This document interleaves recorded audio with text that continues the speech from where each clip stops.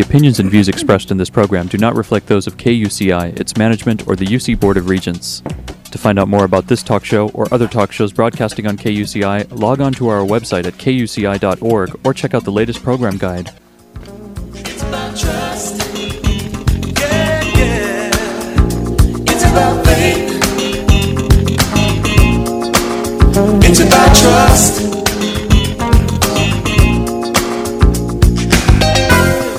Good morning. You're listening to KUCI 88.9 FM in Irvine, California, streaming online at kuci.org and podcasting on iTunes.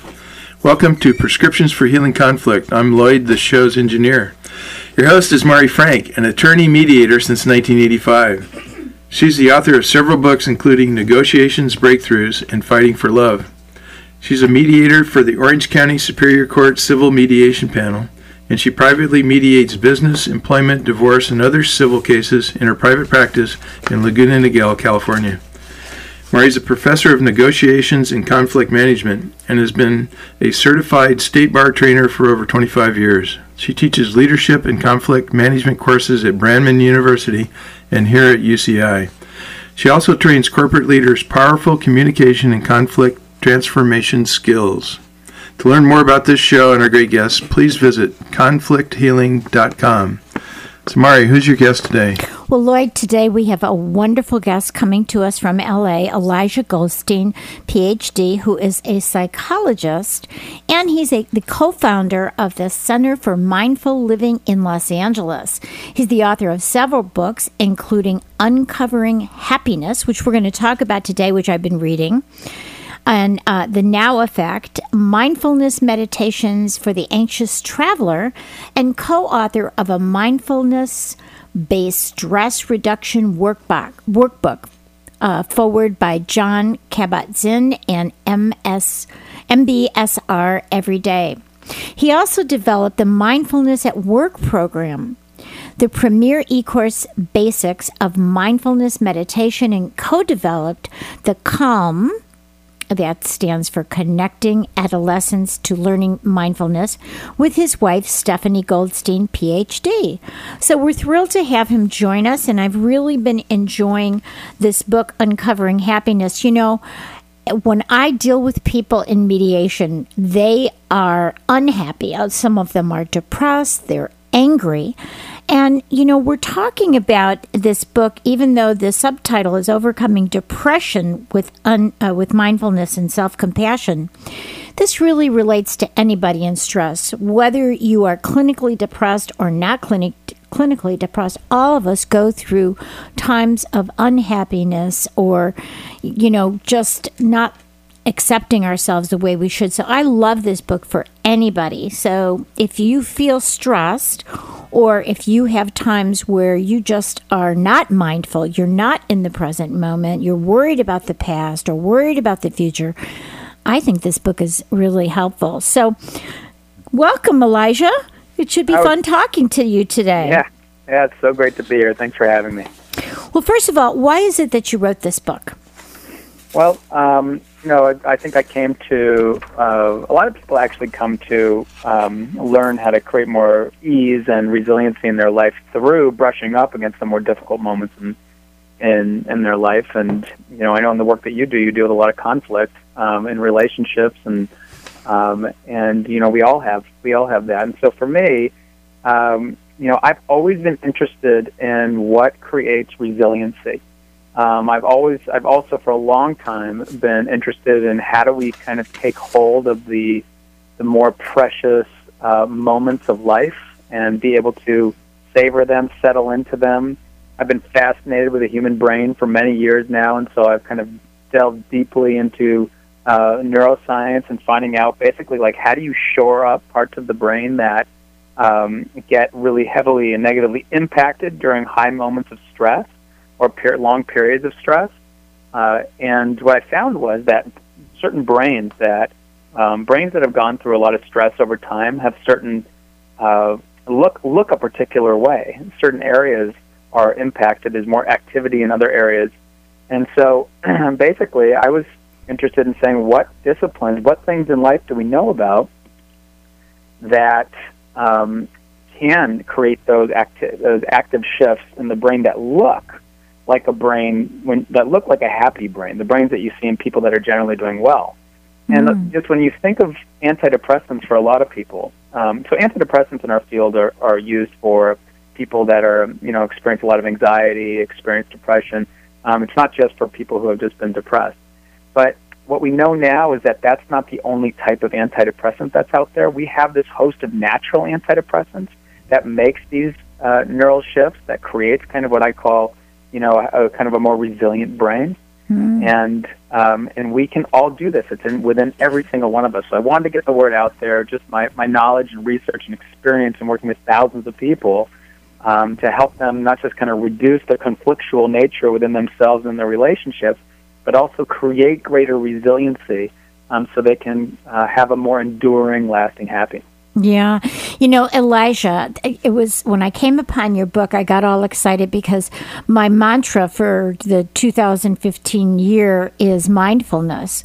And many years ago when I hate to tell you how long ago, but when I was 19, I started with transcendental meditation. The Beatles were into it, and I got into Maharishi. And, that has been for me an incredible calming. And, I was so good for so many years, twice a day. And then I kind of got out of it and I could see what was happening in my life. And, now I make sure that I get up every morning at 5:30. And the first thing I do is go downstairs in a quiet area, don't bother anybody.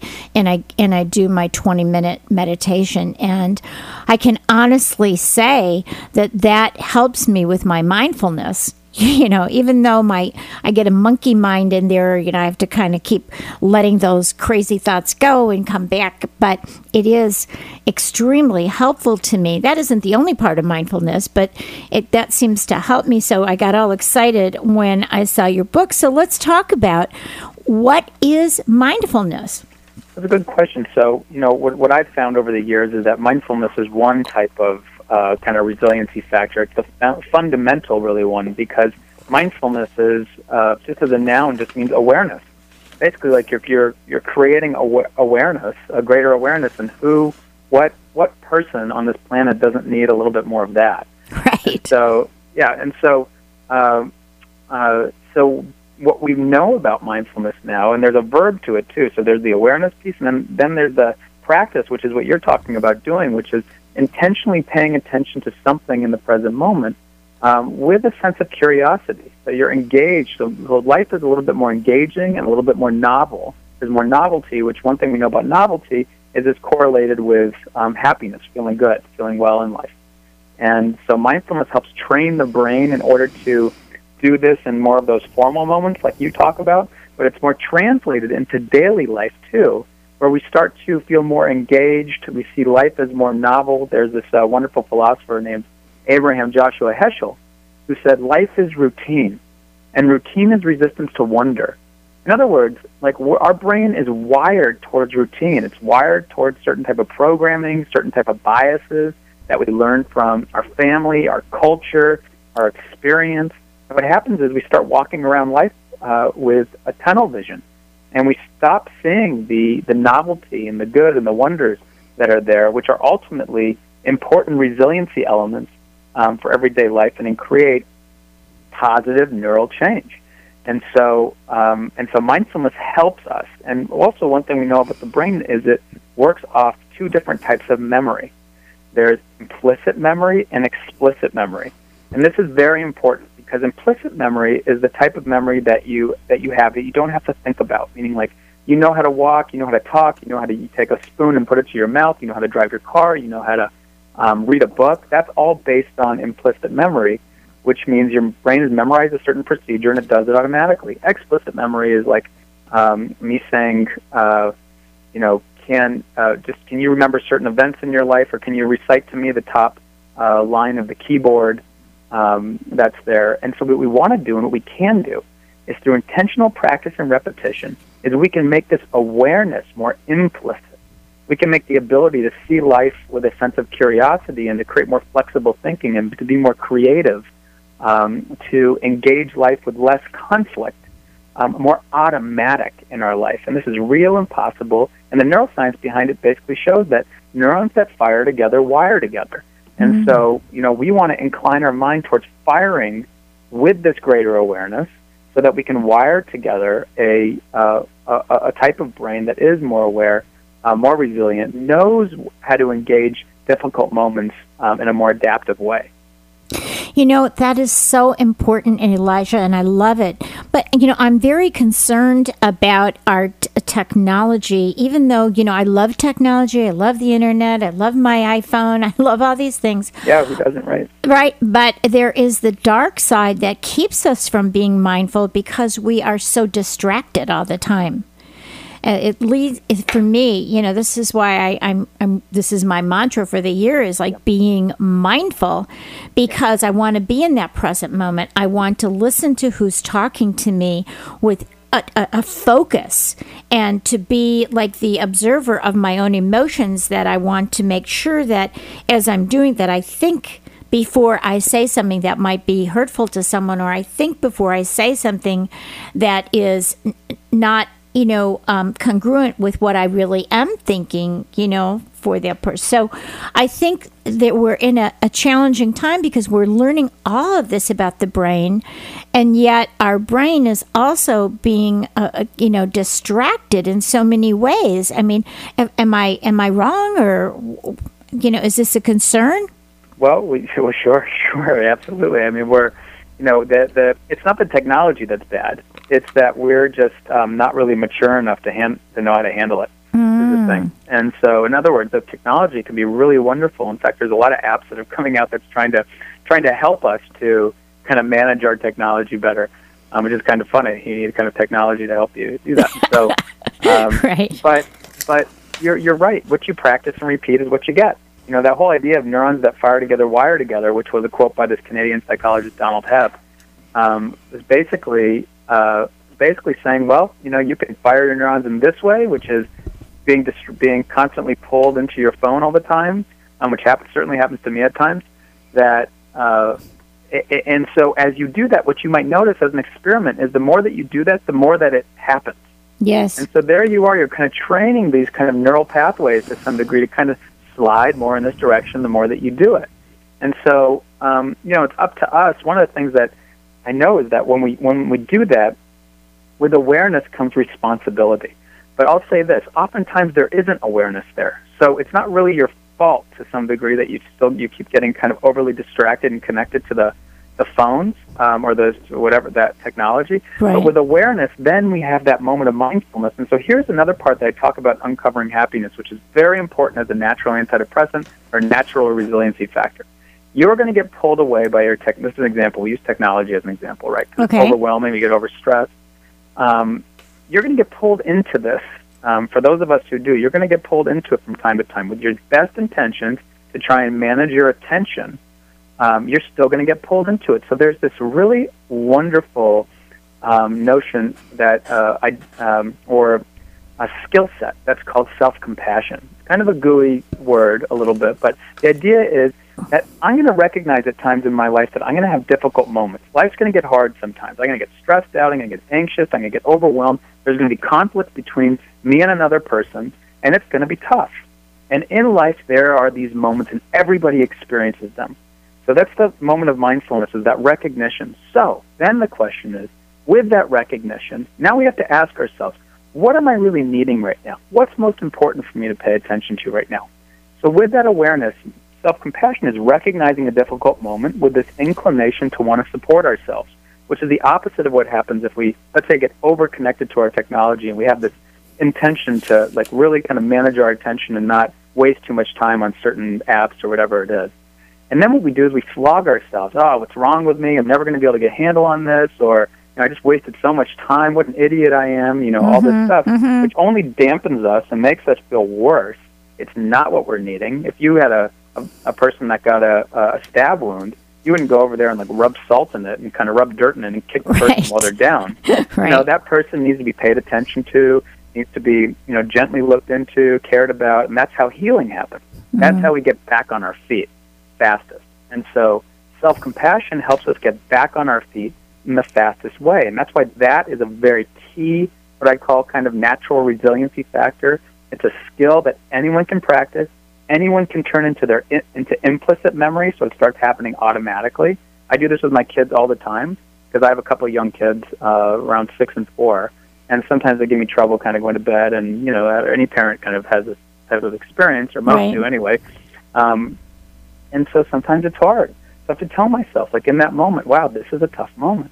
In parenting, in life, there's difficult moments. So there's a relationship, there's conflict there. And you can do that in your relationship through mediation, or you can do that in a relationship, a spouse, a partner, a friend, a colleague.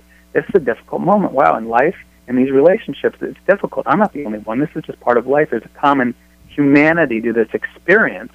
And what is it that I'm actually needing right now? What's most important for me to pay attention to? Maybe I need to take a break.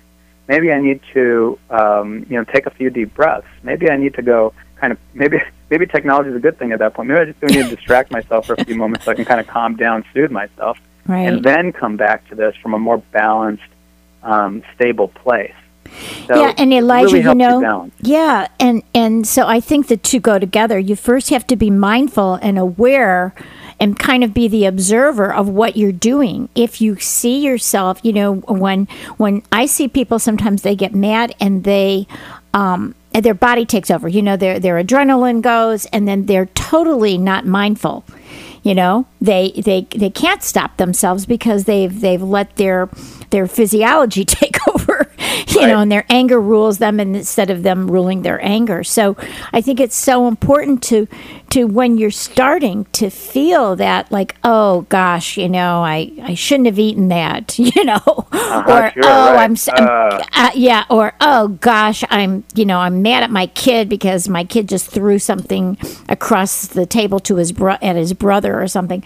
It's just that like you said, it's that pause where either you take a deep breath and let it out and get centered again, or whatever you need to do to stop yourself from the reaction, to then be mindful of your response, right?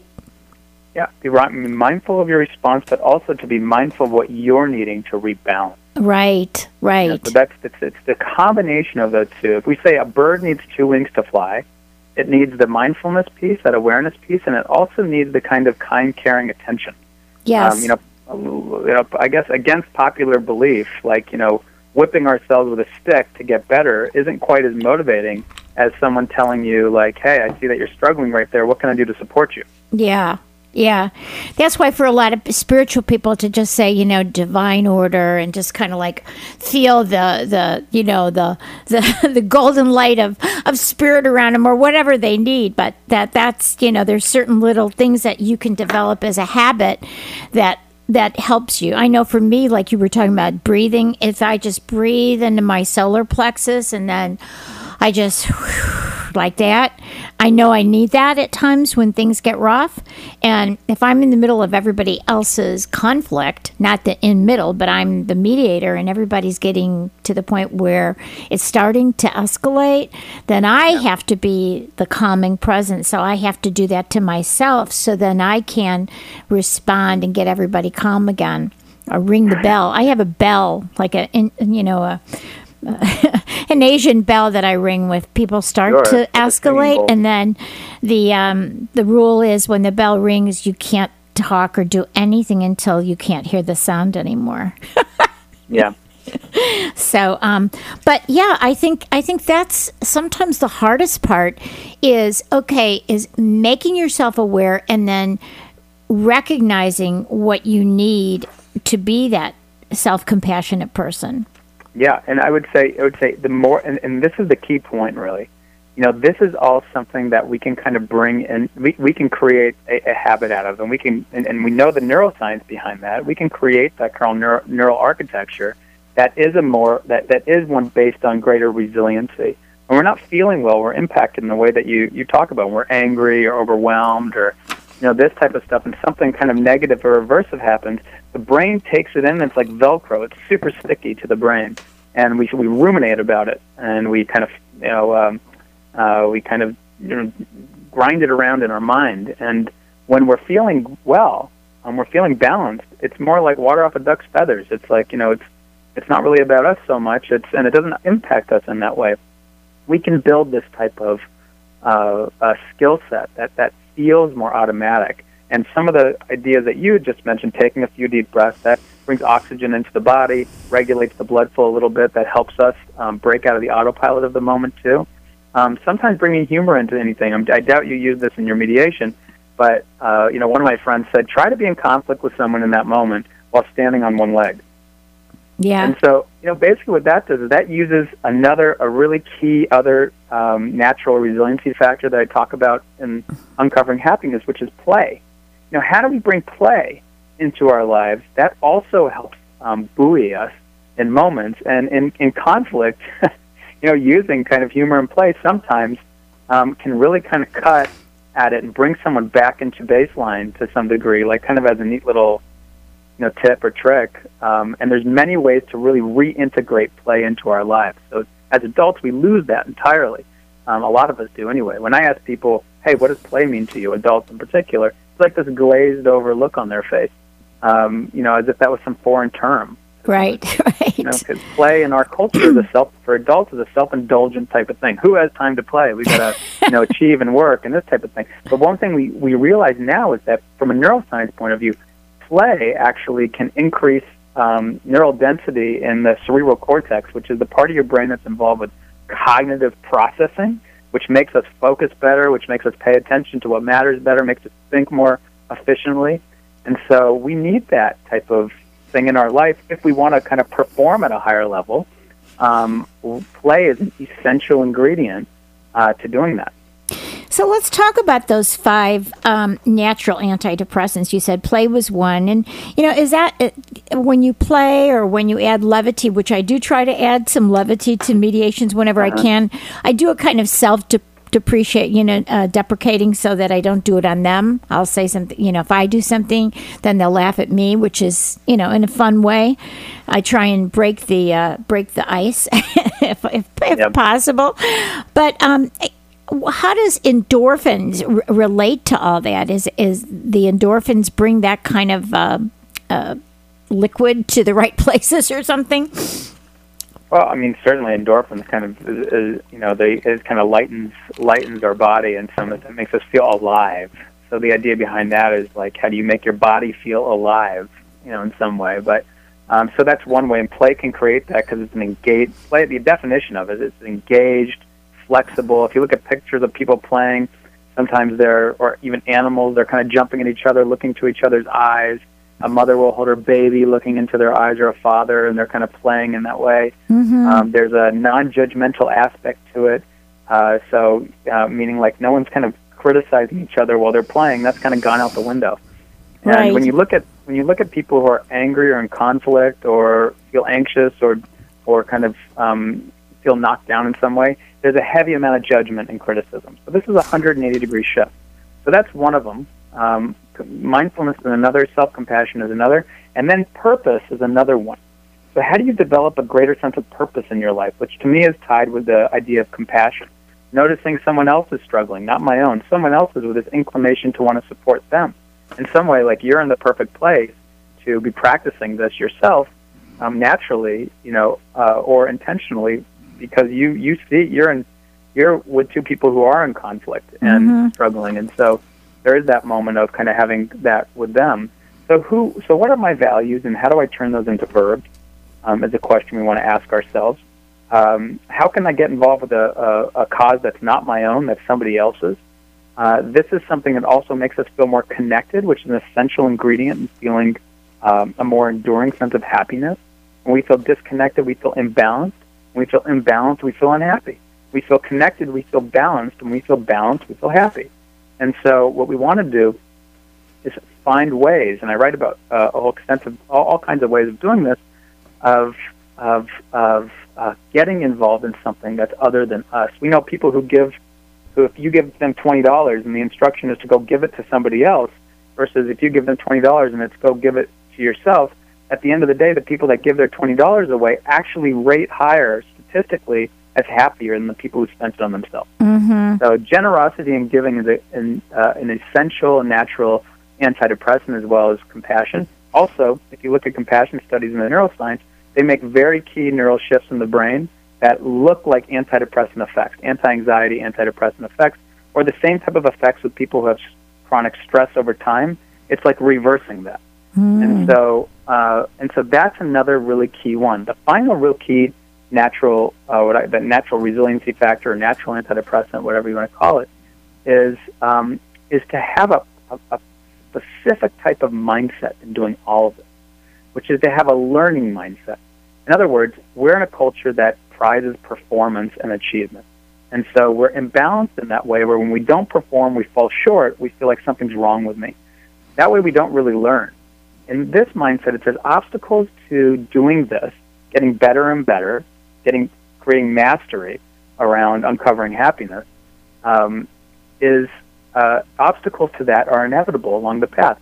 When I hit an obstacle and I notice that I've gone off the path, I want to investigate that and learn from that. How did I get pulled off? What was this? Not judge myself for it, but what was this? How can I kind of learn from this? In other words, when you fall down, pick something up before you get up type of thing. How can I learn from that and bring myself back? And in doing that, I grow. Instead of, I'm not fixed, I actually grow because of the obstacles that are there, because of the difficulties, because I get pulled off. And I learn how to get better and better at, to me, really what the essence of uncovering happiness is. You know, it's like you talk a little bit in the book about, just like you can exercise to build strength in your muscles, you can exercise to build your emotional strength and right? Isn't that's some very similar that and some of the things that we go through, sometimes the greatest challenges really make us rise to the occasion, right? Yeah, it's like kind of, you can call it like sometimes we call it mental floss or a mind gym of some kind. Yeah. And doing these types of things. Yeah, you can certainly strengthen the muscles in your brain is another way of looking at it. I mean, underneath that, what you're doing is you're actually strengthening certain neural connections, creating and strengthening certain neural connections that your brain uses to make snap judgments and decisions, which most of the time we're alive, our brain's making decisions for us based on our memories, experience, and mood. And so we're basically preparing our brain to make more adaptive and effective decisions for us that's going to allow us to have greater resiliency during all the inevitable conflicts that are there. So oftentimes I say it allows us to be grateful for the good that's there in life, so we're more aware of it, more grateful for it, which is in itself a wonderful thing, and more graceful during the more difficult moments that are there. What a perfect way to end. I love that attitude of gratitude and all these things. This is a wonderful book, and thank you so much for writing it and for all the great work that you're doing in Los Angeles. It's terrific. So it's time to go. So if you would just give your website or your blog or whatever, it will be time for us to go. Wonderful. So you can find everything you need at just ElishaGoldstein.com, ElishaGoldstein.com. Has everything that you need to find out more. Okay, terrific. And also, we want to make sure that you get the name of the book again, Uncovering Happiness, Overcoming Depression with Mindfulness and Self-Compassion by Elisha Goldstein, PhD. Thank you, Elijah. Keep in touch. We'll have you back again, okay? So wonderful. Thank you. Okay. Thank you. You've been listening to KUCI 88.9 FM in Irvine and KUCI.org on the net. I'm Mari Frank. Join us every Monday morning at 8:30 a.m. for prescriptions for healing conflict, and visit our website at conflicthealing.com. Thanks. It's about trust. Yeah. It's about faith. It's about trust. The opinions and views expressed in this program do not reflect those of KUCI, its management, or the UC Board of Regents.